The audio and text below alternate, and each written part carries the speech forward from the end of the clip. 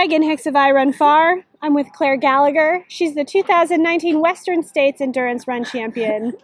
Congratulations, Clare. Thanks, Megan. It's pretty weird to be here. You don't have your voice back, I guess. It's a little, it's coming. It's there, yeah. You sounded like a little bit atmospheric at the finish line last night, like you left your voice out on the course. Oh, for sure. I left every ounce of my being on that course in the last 6 miles. Okay, I do want to talk to you about all 100 miles, but let's just get to the point for a hot second. You were running in the lead, starting around mile 80.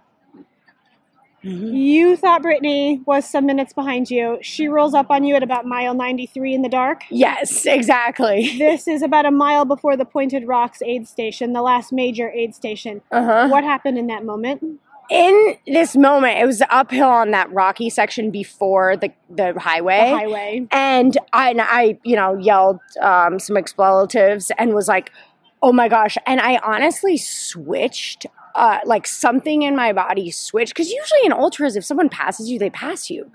And clearly I wasn't working hard enough because as soon as she passed me, I just stuck on her pacer, Cody Lynn's heels, and I said, come on, Alistair, to my pacer. And we, the four of us, just trudged forward for a mile to 94. And at 94... At the aid station? Yeah, at the aid station. I had taken all of my excess belongings out of my pack, threw them, and didn't stop for food or water, and then just didn't look back. Tried to drop a couple ounces of extra stuff. Yeah. Go light. Yeah, I mean, it was for sure just like a placebo thing. And because I had a little bit of Coke left in my flask. And I was like, well, I have to send this. And then I started going reckless down hills because I had been pretty cautious before about sprained ankles and things. And I was just like, this is now it. I'm either going to win or not. So. And I don't want to go down like this. Yeah. When she came up behind you at around mile 93, did she come hard? Did she creep up? What was it like? Out of nowhere. Okay. Truly out of nowhere. Al and I are just, plugging away. And he was like, there's no way she'll catch you. She's easily 10 minutes back. Because I kept on being like, look back for a light. And he's like, can't see anything. And then blammo. And then we were like, and we didn't have time to just be like, for me to be like, how'd you get there? How did you not see her? Yeah. Alistair, you had one job. Yeah. Well, you had like 12. Okay. Yeah, I know. You did a great job. But at 90, Hal Corner was like pushing me out of the aid station. He was like, come on, go. And I was like, it's fine. Like I have 10 miles. There's no way. Honestly, I was pretty confident. And little did maybe he knew how close Brittany was. Yeah, he probably could feel did. her coming. Yeah, totally. Radio reports, maybe. Yeah, and the crazy thing about Brittany, sense of a guy who's got a yeah, exactly. He's like, it's not over, honey. But Brittany is really, really fast. Like she has a fast 5K PR, and so I'm like, of course I would come down to. The person who's got like the quick legs. Yeah. And then, but I was like, man, just stay, confident in my own speed. Because my coach, David Roach, basically just like has me doing a lot of speed work. So I was like, this is for you, David. Okay. So you drop everything at the mile 94 aid station. You guys take off. When we see you next at No Hands Bridge, that's 2.5 miles later, 2.3 miles, something like that. You've put 1 minute and 3/4 on her. I didn't realize I had put like over 1 minute on her. Yeah, I thought she was 20 seconds behind me. Exactly 1 minute and 45 seconds. Were you in like a cloud of like non-being and just running? 100%. I was like, if I'm not redlining, then this isn't going to work. I was redlining. And the only other time I felt like that, and this was more intense, was at CCC 2 years ago with Maite Mayora on my heels. And I was like, I never thought I'd go into this well again. And here I am. Yeah. And the final 3 miles to the finish are not an easy 3 miles. There's a climb up Roby Point. There's just a grinder paved road climb. And then there's a mile hammer to the finish. Yeah. Take me there. I ran every step up Roby Point. You ran every step. Yeah. Got it. And I just sort of zoned out. I just ignored my legs, actually, it was Brian who had given me advice because I have a bad Achilles. Oh, okay. And he was like, if it hurts to walk and if it hurts to run, just run. And I'm like, well, I'm taking that advice now. Here we go. I'm going to run. Yeah. So, and then when I got to the road, I still was incredulous that I had put enough time on her. So I was just kind of belligerent to my crew, you know. I was we're going. Yeah, I was like, where do I go? Yeah. How do I get there? Yeah, and then I get to the track and I was just like, ah! I thought she was going to come at any moment. It's major kudos to Brittany for putting on such a stellar race, and Courtney for that matter. To pull us along like that. I mean, seriously, this is one of the most dynamic 100-mile women's races I've ever seen. I mean, it probably then you look at the other girls behind, it was equally as competitive. And it was flip-flopping until the end. Yeah. You know, like track sprint finishes. Right, with Caitlin and Cecilia. Camelia, yeah. I mean, it was just a hell of a women's race. It was thrilling. Mm-hmm. Really thrilling. Okay, let's back up a little bit. Courtney took the race out.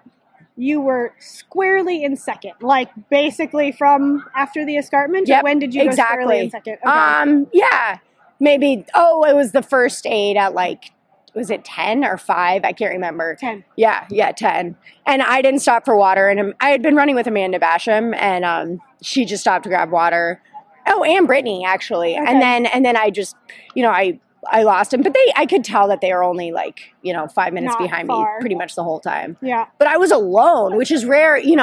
Often us women can run with guys at least. And this was the first race where I was in my own little universe. For a long time. Yeah, which I think helped conserve energy because, I talk a lot when I'm running.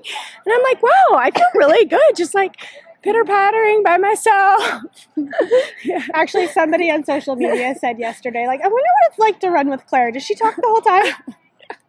What would it be like if she didn't talk and had that energy left over? I guess we found out. Yeah, and then when I got to my pacers, I was like, I'm not talking to you. Yeah, just FYI. And it worked. FYI. Yeah. I've been in my quiet zone all day. Yeah, and this is working. Here. Yeah.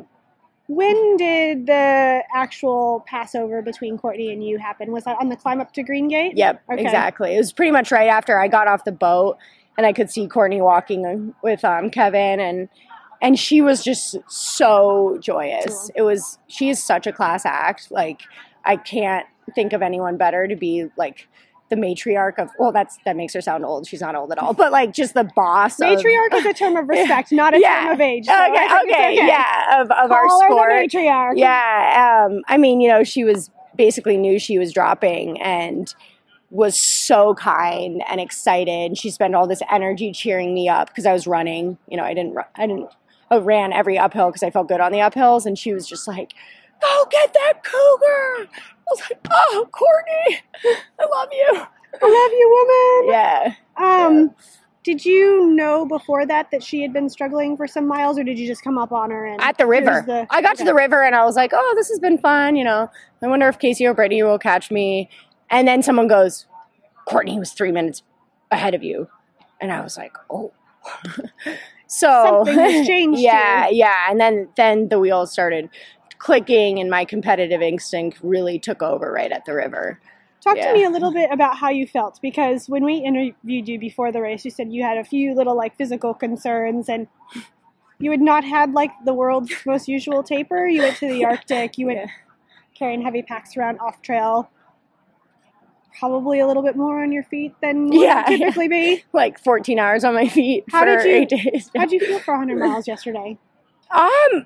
Honestly, I felt really good. Okay. Yeah, I think the technicality of the high country really was a blessing for me because it felt relatively smooth and I just had this new attitude basically getting back from the Arctic, and I was like, nothing's going to be as hard as walking in off-trail tundra with a 50, 60-pound pack, and which was cool. I think I used it to my advantage and tried to ignore the little niggles.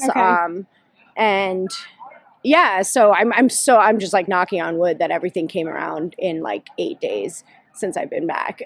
You had a little thing tied around your knee last night. Oh yeah. Okay. Well, so that was the knee that it's a chronic patella problem that made me drop 2 years ago. Okay. And I started feeling around mile 80 and I was like, no. And I'm just give me the KT tape, and I put different variations of KT tape on my knee twice during the race. So it was actually on Cal Street where I first put it on. Oh, and we saw a little baby black bear. Oh, where? My gosh, in Cal Street. During the day? Yeah. Little. Little. How little? Well, it was not little. Yeah.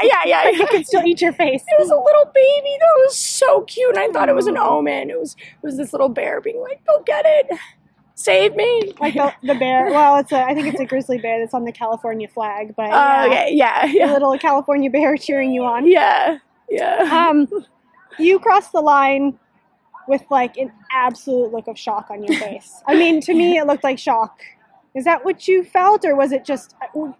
What was in your head then? I was like feeling every possible emotion I think I've felt in like the last 10 years on the finish line. I'm like semi crying. I'm like really psyched and just so depleted. And I was just running so scared, which is a hilarious thing. But that drives such a cool like human potential limit. And I was like so psyched to have pushed my body that hard, like just reaching another level, where I basically like kind of stopped, like I wasn't really able to hold stuff down for most of the last 20. And so I was just running on fumes. It was just the internal combustion engine still running on not a lot of fuel. Yeah.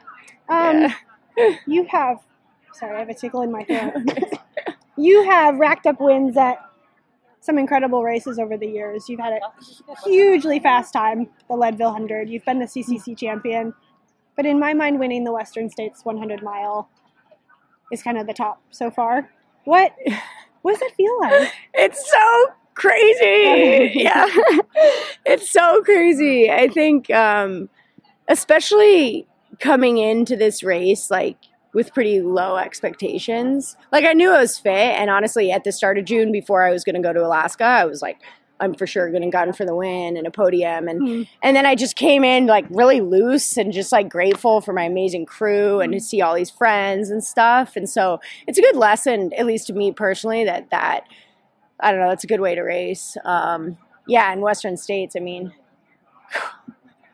it's a lot. It's a lot of goodness. You get that amazing cougar. Yeah. I think it's like one of the coolest prizes in our sport. Oh, for sure. Yeah. I didn't realize that. I think it was until like last night when I was lying down. I was like, sweet! Yeah. Cougar.